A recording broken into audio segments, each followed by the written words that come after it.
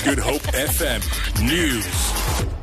The Western Cape High Court is expected to hear an urgent application today by the Bromwell Street families to compel the City of Cape Town to provide temporary accommodation for them. 28 families are facing eviction on Monday after their homes were sold to the Woodstock Hub. The private developers have served eviction notices to the families. The case of the families is being handled by the NGO Ndifuna Ukwazi. It is asking the courts to put the eviction on hold until the matter is sorted. The economic freedom fighters in the Western Cape Legislature has asked the Provincial House to debate the plight of the striking workers at Robertson Winery. EFF MP Bernard Joseph says something needs to be done to resolve the 4-week-long strike. Joseph says they have introduced the debate to also highlight that farm workers continue to earn low wages in the province. There's a real vote of confidence in the Cape economy right now. The agency's grown its delivery. Apologise for that soundbite error.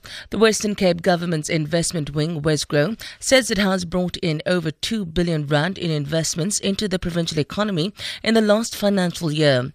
Westgrow presented its 2015 to 2016 financial report in Cape Town.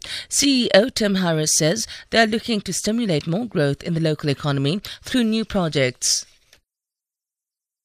There's a real vote of confidence in the Cape economy right now. The agency's grown its delivery. We've released a new website which is really cutting edge, and we've launched a very successful air access project that's landing more flights at Cape Town International. In the past year, we've launched 5 new flights to international destinations and expanded 4. In total, that's 400,000 new seats to Cape Town every year. The funeral of Kwaito legend Mandoza will be held today at the Grace Bible Church in Soweto. The award-winning artist, whose real name was Mduduzi Chabalala, died from cancer on Sunday. High-ranking politicians and celebrities are expected to attend, as Norma Bolani reports. Tributes are expected from arts ministry officials as well as music industry representatives. Mandoza's children are expected to share their memories of their superstar father. On Wednesday, fans and Kwaito musicians celebrated his life in song and dance at the memorial service, which was held in Johannesburg. Speakers at the memorial described the Nkalagata hitmaker as a giant and a major contributor to South Africa's arts and culture landscape. Mandoza will be laid to rest in West Park Cemetery, Heroes Acre. Mopolani, SABC News, Johannesburg.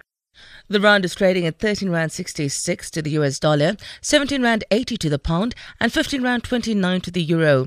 Gold is trading at $1,332, and the price of Brent crude oil is at $46.46 a barrel. For Good Hope FM News, I'm Sandra Rosenberg.